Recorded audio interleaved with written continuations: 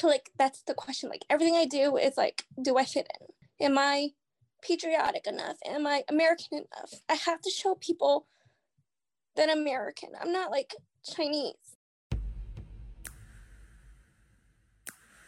When people find out I'm a veteran, and then they find out my husband's a veteran, and then like the way they treat him and the way they treat me are not the same, and that's really hard.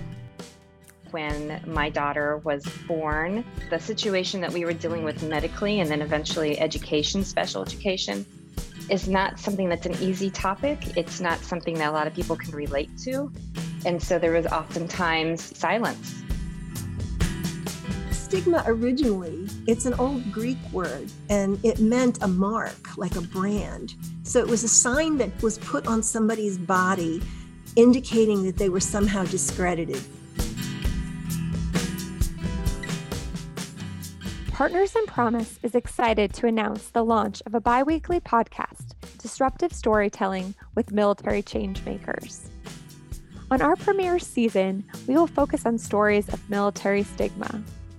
So why is a nonprofit that focuses on helping military students in special education talking about stigma? At Partners in Promise, we know that having disruptive conversations often leads to real change, both in special education and in the military. To hear more disruptive military stories, subscribe today.